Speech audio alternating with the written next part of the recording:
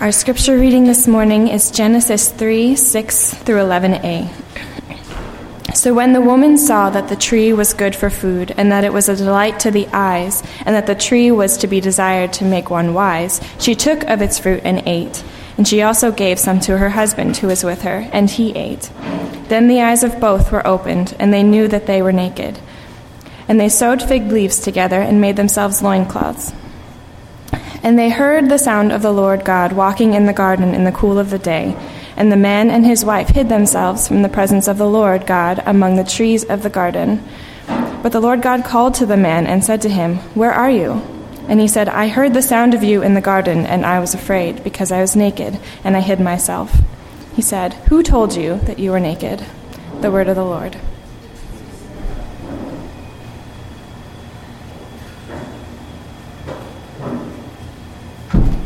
Good morning. This Sunday we are leaderless. All our pastors have abandoned us. But thankfully Jesus is still here.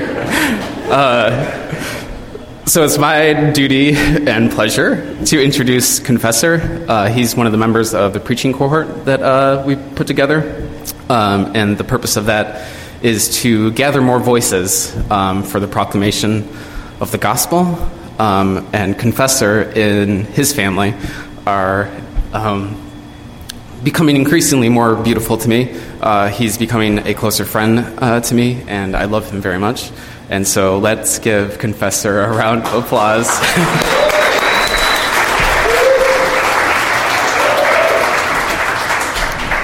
Well, it's certainly different being up front. So if you see me shaking, it is because I am nervous, and it's been an incredibly long time since I actually preached in front of a group of people, and I'm very humbled and honored to actually be up here. Just to share a little bit about myself, my name is Confessor Martinez. That really is my first name, and no, I won't show you my license to prove it. I've been married to Kim. It's going to be about 23 years this August 14th. Praise be to God. And together we have 9 kids. One is, we have one waiting for us in heaven. But probably the most exciting thing about us is that Kim is not pregnant. Usually when I tell people that we have 9 kids, it's always followed, "Oh, she's pregnant again." Well, this time, she's not pregnant. At least not yet. But let me pray again, and then we'll get into the word again. Father, we look to you, and we look to you alone. Father, we know that our hearts often stray from you. Father, there's this bent inside of us to search other ways of comfort and other means to see how we can be satisfied in life. But Father, you're so gracious and glorious to us that you meet us where we're at continuously. Thank you, Father, for loving us so much. In your name I pray. Amen. And so I'm going to start again by just reading through the text a little bit, starting with verse 7 in Genesis 3. It says, "And then the eyes of both were open, and that they knew they were naked, and they sewed fig leaves together and made themselves loincloth. And then they heard the sound of the Lord God walking in the garden in the cool of the day, and the man and his wife hid themselves from the presence of the Lord among the trees in the garden." And I kind of want to stop there because it goes back and forth actually what that section of scripture means. The presence of the Lord, was it actually a physical manifestation of the Lord? Was it Christ incarnate that was walking in the garden? What kind of clothes did they fashion for themselves? And all that stuff. What does it mean in the cool of the day? I don't care about any of that. I just want to stick with the text and just kind of look at it for what it is. That we know that at this moment, after creation, God has given Adam and Eve, Adam of command, "Do not eat from this tree." Satan tricks Eve. She eats of the fruit. She gives it to her husband. And everything that God had created up until that point, it now is beginning to crumble all around them. And for the first time, their eyes are open and they see exactly what Satan was really promising. And now they could see, and now they do have the knowledge of good and evil. And because of this, they're so incredibly overwhelmed by what they know now that they no longer can see each other the way Christ or God intended for them to see each other.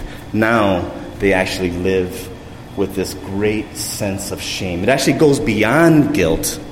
And so you see actually an acceleration from guilt to full-blown shame, that they literally and figuratively cover themselves, and then they hear the Lord walk. And I love that imagery. And for me, I prefer to think of it as literally God walking among his creation, taking a walk with them, meeting them in a place where he probably had walked with them so many times before, knowing what had actually taken place. And we see here in Scripture that we don't even see a hint of urgency in God meeting his creation. And there's this sense of, one, we already know that God is fully aware of everything that's going to happen. But he's not revealing this necessarily to Adam and Eve. So he's approaching them almost like another day. Another day of expectation of hanging out with the people that he created. So he walks in the cool of the day, which again is just another awesome segment of Scripture. And he's down the same road, down the same path. He doesn't see them. He knows where they're at. And then he calls out to them, "Where are you?" He calls out to Adam, "Where are you?" And so what we see right there is the Creator engaging his creation in a way. And they're totally hiding behind some trees, hiding behind the fig leaves that they created. And they're expecting for God to come in. And I've read through a ton of commentaries that talk about like the judgment and the wrath of God is going to be poured on them, that the voice that they hear is this mighty thunderous wind, and they get afraid and then they hide and they think, oh my gosh, this is it. God is going to reveal himself in a way that he hasn't revealed himself to us before. He's going to lay down the hammer. He's going to, whatever's going through their mind, because now remember, now they're operating under a different way of thinking. Satan has so polluted already their thought process that they actually lose trust for the God who created them. They no longer can trust that he's going to judge them fairly. So they hide. But God, again, does the opposite, right? I don't think we actually see what we think of as wrath and judgment. We see God approaching his creator with tenderness and love and care, and follows up with that question of, where are you? I don't know, a lot of us in here have little kids, so we've played hide and seek with our little kids. I play it with Caleb all the time, and a lot of times I'll be like, hey Caleb, go and hide. And so what he does is he'll be standing right in front of me, and he'll just cover his eyes, and he's right there. He hasn't moved, and for some reason he thinks that he's completely disappeared. So he's totally hiding in plain sight. I could see him. And that is, in a lot of ways, exactly what we do, and it's exactly what Adam and Eve does. They know in some way that God knows exactly where they're at. And then they choose to hide in a place where they know that God will find them eventually. But God wants to play this dangerous game of hide and seek, not just with Adam and Eve, but also with us. And so we do the same thing. As we sin or we're sinned against, we feel the weight of shame of the things that we were done, not just of the things that we've done, but also the things that were done to us, that push us to believe the lies of the accuser. And we almost fall for it all the time. And so we create this distance between ourselves and God, and we hide. But the beautiful part is that we're always hiding in plain sight. God always sees us. He knows exactly where we're at. In Psalms 139, I've got these really big yellow markers, because I actually was putting the markers in my Bible, and I'm like, I better put one in Genesis because I know I'm going to forget where the book of Genesis is if I don't have it on there. So I've got these big yellow markers here. And let me just read from Psalms 139, starting from verse 7. It says, "Where shall we go from your spirit? Or where shall we flee from your presence? If I ascend to the heavens, you are there. If I make my bed in Sheol, or however you say it, you are there." And by the way, I'm not any way a paid staff member of the church. I'm not a pastor. I'm a carpenter and a site supervisor. So if I mispronounce names, forgive me. If I make my bed in Sheol, you are there. If I take the wings of the morning and dwell in the uttermost parts of the sea, even there your hand shall lead me, and your right hand shall hold me. If I say, surely the darkness shall cover me, and the light about me be night, even the darkness is as light to you. Even the darkness is not dark to you. The night is as bright as day, for darkness is as light to you. So in some mysterious way, God gives us the space, the room to run and hide. God is so confident and secure in being God that he doesn't chase us down with the sense of urgency. That he lets some of these things begin to take root and take us on this journey in life, so that maybe, think about it, right? So that maybe that the things that shame us, the things that produce such an intense amount of guilt in our lives that causes us to split from reality and live a double life among the people that we know and love, about the church that we participate in, that somehow God wants to even take those broken things and use them for his glory. One of the best quotes that I've heard was actually from the new movie of Dracula. It's a story of Vlad the Impaler. He meets this master Dracula in a cave with a couple of men, and his men are quickly overcome, and Vlad the Impaler barely makes it out of the cave alive, but something sticks in him, and he recognizes, well, this person has this incredible power that he's never seen before. And then some events happen. Vlad, most of his army is killed, some of his children are killed, and then he finds himself in this incredible place of total desperation, because all he wants is actually vengeance. He wants to slaughter his enemies. So he remembers, and he goes back to this cave to encounter this master Dracula. And he walks in and meets with him, and the line of this, the quote of what he says is actually, what kind of man, because he's like, you're here, I'm going to kill you, I'm going to eat you, that's probably more like what's going to happen. But he asks him, what kind of man climbs into his own grave to find hope? And Vlad the Impaler looks up with a twisted face, and he says, a desperate man climbs into his own grave to find hope. And you see how, in that very same way, as followers of Christ, we're people who actually live with a great sense of desperation for our Savior. Not that he's going to rescue us. Well, we live with the anticipation and the hope that he will rescue us and make us completely perfect people, that all the shame and all the guilt would just kind of roll off our back. But it doesn't. We know that the reality is, as long as we live on earth, that we will continue to experience the brokenness of life, that people will continue to sin against us, and we will also continue to sin against people. But God allows us to hide nonetheless.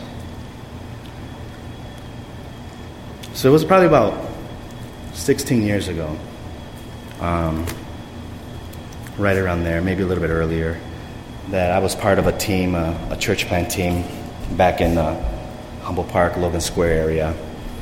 And I'm not going to get into the full content of my story, but I'll just give you just a real brief story. It probably was one of the hardest times of my life. One, I'm not classically trained in preaching or being a pastor or dealing with people. But God had us plant a church. We had a church going for a little while, and then some things in my life just started cropping up that perhaps I was aware of, perhaps I wasn't aware of, and God was using those things to create a greater sense of desperation in my life so that I can run to Him and turn to Him, but I decided not to. I decided to turn to the things that satisfied me, that brought me a sense of temporary relief, that allowed me an opportunity to escape from the reality of the pressure of actually being involved in people's lives. And so my life just completely and utterly tailspin, fell apart. The church fell apart. Friends had left me. I just didn't know what was going to happen afterwards.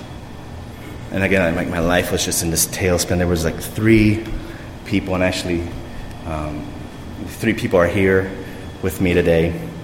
I called them, invited them. They graciously came, and we maintained a friendship over the years. 2 of the guys I don't consider as friends. I consider them as literally my brothers. Of course, Kim being the third person. As I shared my story with them, as I lived in confession with them, I was fully expecting to be rejected, cast aside, because the things that I was sharing weren't necessarily bizarre in nature, but they were dark and twisted nonetheless, and very painful, especially for my wife. But the most amazing thing happened by the grace of God and by His mercy, that each one individually drew near and closer to me. They embraced me, they loved me, they cared for me, they gave me room and enough space to fail and flounder in front of them, to live a life as if I was not a believer. They showed me compassion, they showed me tenderness. In the same way, like in Matthew 8 with Jesus and the leopard, he cried out for healing, and Jesus reached down and says, "Yes, I will heal you." And he reached in and touched his ugliness. And in the same way, God used these people to reach in and touch my ugliness, and gave me a picture of what forgiveness is. Forgiveness isn't always that the person that's forgiven just automatically becomes a great and awesome person. Forgiveness oftentimes lies in the reality that we walk with that person in the brutality of their life, and we continually show them grace and mercy as they walk through it. And there were times, even after that, that I would sit alone on the couch in the middle of the night, and I would allow voices to enter into my head, calling me to kill myself, speaking into my heart of how worthless I was. I was in this intense demonic oppression just that I was allowing to come over me, and I was allowing myself to be identified with some of these things. And the thing that began to slowly pull away and break the back of these lies was to live somehow a life of confession with those that had drawn near to me. So in James 5, chapter 16, it talks about confessing our sins to one another so that we can pray and so that we can be healed. And the most vulnerable thing that we can do is to live a life of confession with each other. In her book, Brene Brown actually says, shame derives its power from being unspoken. And the problem with hiding, even though God gives us that space to hide, the problem with hiding is that the more that we hide, the longer that we run, the more we actually begin to forget who we are and who God is. And actually, it seems like the more lost we become, the more distant we become from our families, from our friends, and ultimately from God. So even though there's that space, we need to recognize that the longer we continue to run in this, the longer we continue to hide, the more lost, at least in our minds and in our heart, it appears that we're becoming. The harder it is for us to break out of that.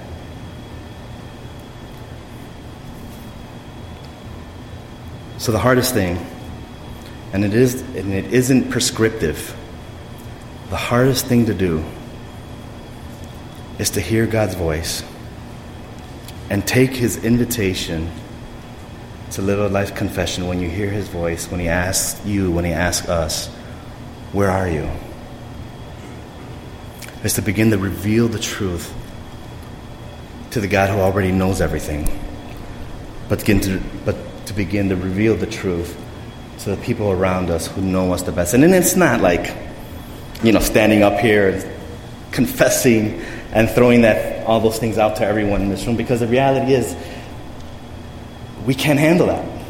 I mean, collectively, corporately, maybe we think we could as a body of Christ. Maybe we think, no, we're mature enough and we know the word enough and we could definitely do that. But I don't think that's possible.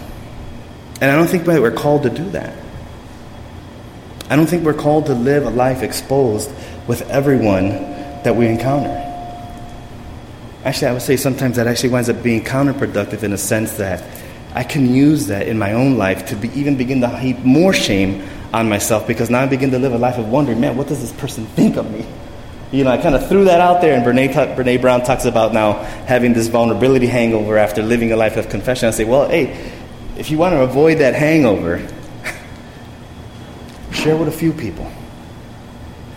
Share with a few people that know you. Share with a few people that you know love and care for you. Share with a few people that you can trust. And let's just say maybe you're new to this, and maybe you don't have those kind of people. Can I just encourage you to take a relational risk and throw it out there to somebody that would hear, someone that would listen. And there still might be a possibility that they may not necessarily receive it the way you think that they should receive it. And perhaps even for a season that even produces just a bit more wanting to run and a bit more wanting to hide. But you continue to risk and throw yourself out there. Because we know that, at least what I've come to learn, that my healing, or the process of my healing, didn't occur simply because I confess to my wife and to my two good friends. I think it is an important and critical part of the Christian life to confess our sins to one another as a body of Christ so that we can grow and become stronger and united with each other. But that in itself doesn't produce the type of healing that the gospel is talking about. It's a good process in entering into community, but ultimately confession and healing can only occur through Christ. Can only occur through what Christ has done on the cross. And even if there's no one that's received you or accepted the things that you've done or had or give you an ear to listen to, in some way, and it is a hard way because we're created to be relational, and we hold on to the one single truth that we are already healed. That the weight of sin has been taken off our backs. Amen. That the weight of shame has been taken away from us and has now found ownership in Christ. And so we remind ourselves of that truth. We remind ourselves that Christ has taken all that away. This is going a lot faster than I thought, guys. But that's okay.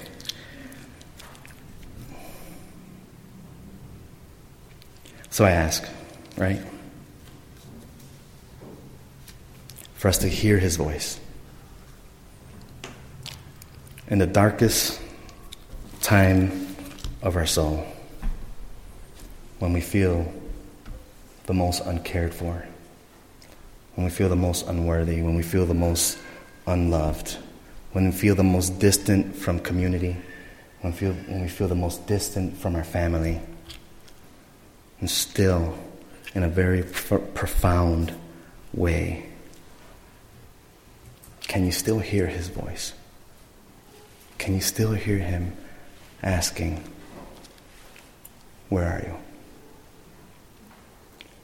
And it's again like the same way that I'm playing hide and seek with Caleb, and I say, hey Caleb, hide, and he jumps in front of me and he covers his eyes, and then I'm like, Caleb, where are you? And then he opens up his hands and he's like, and then he realizes one, he sucks at playing hide and seek, and two, I was in front of him the whole time.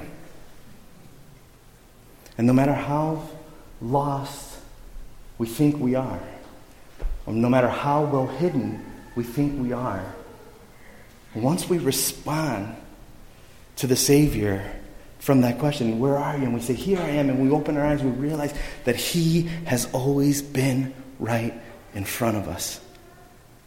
He's never left us. He's never abandoned us. He's always stayed right there with us, watching, waiting, loving, protecting, not protecting, using all these things for his glory. And I love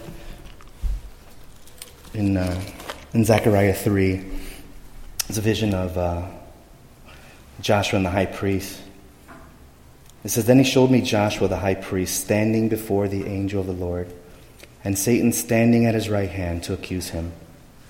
And the Lord said to Satan, the Lord rebuke you. O Satan, the Lord who has chosen Jerusalem rebuke you. Is not this a brand plucked from the fire? Now Joshua was standing before the angel clothed with filthy garments. And the angel said to those who were standing before him, remove the filthy garments from him. And to him he said, behold, I have taken away your iniquity away from you, and I will clothe you with pure vestments. And I said, let them put a clean turban on his head. So they put a clean turban on his head and clothed him with garments. And the angel of the Lord was standing by. Again,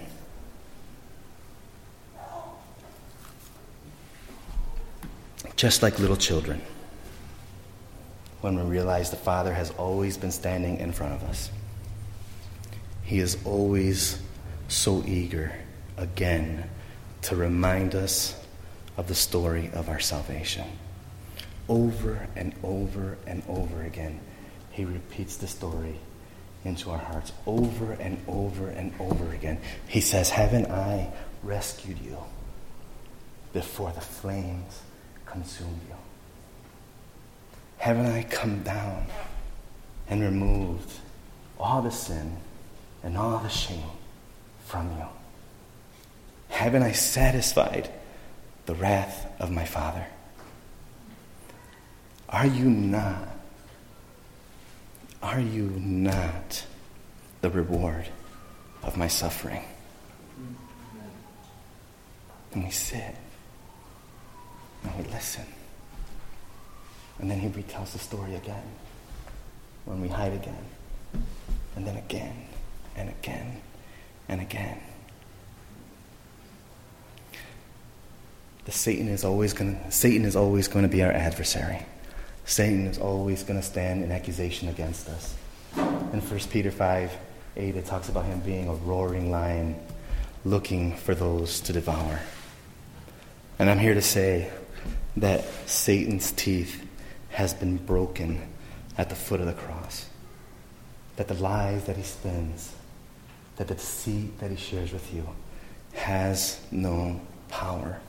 Because there's another lion, the Lion of Judah, that has rescued us, that has saved us, that has snatched us out of the fire.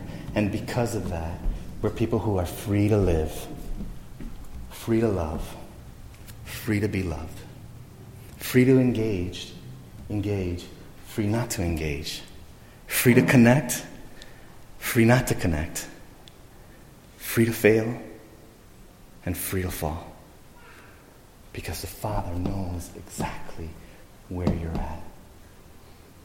And we're people who are already there, but not yet there.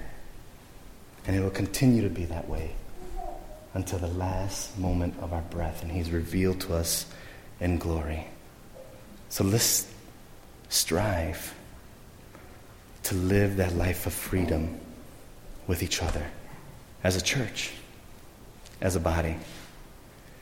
This is not part of my sermon right here, so I'm just going to close this. And in here, there's the makeup of so many different groups of people, so many different backgrounds, so many different experiences, so many levels of wealth and not wealth, the stories of good stories, stories of bad stories. We live in completely and utterly different neighborhoods, different races, different makeup, and we can pat ourselves on the back and say, "Oh yeah, that's awesome, that's wonderful," and it really is. There is an incredible beauty in that. Are we seeing each other in the one commonality that we have, and that could only be Christ? To draw us all together, to be a body, to love each other, to respect each other, to comfort each other, to care for each other, to love each other's children, to listen to our stories, to live with patience and endurance from one another.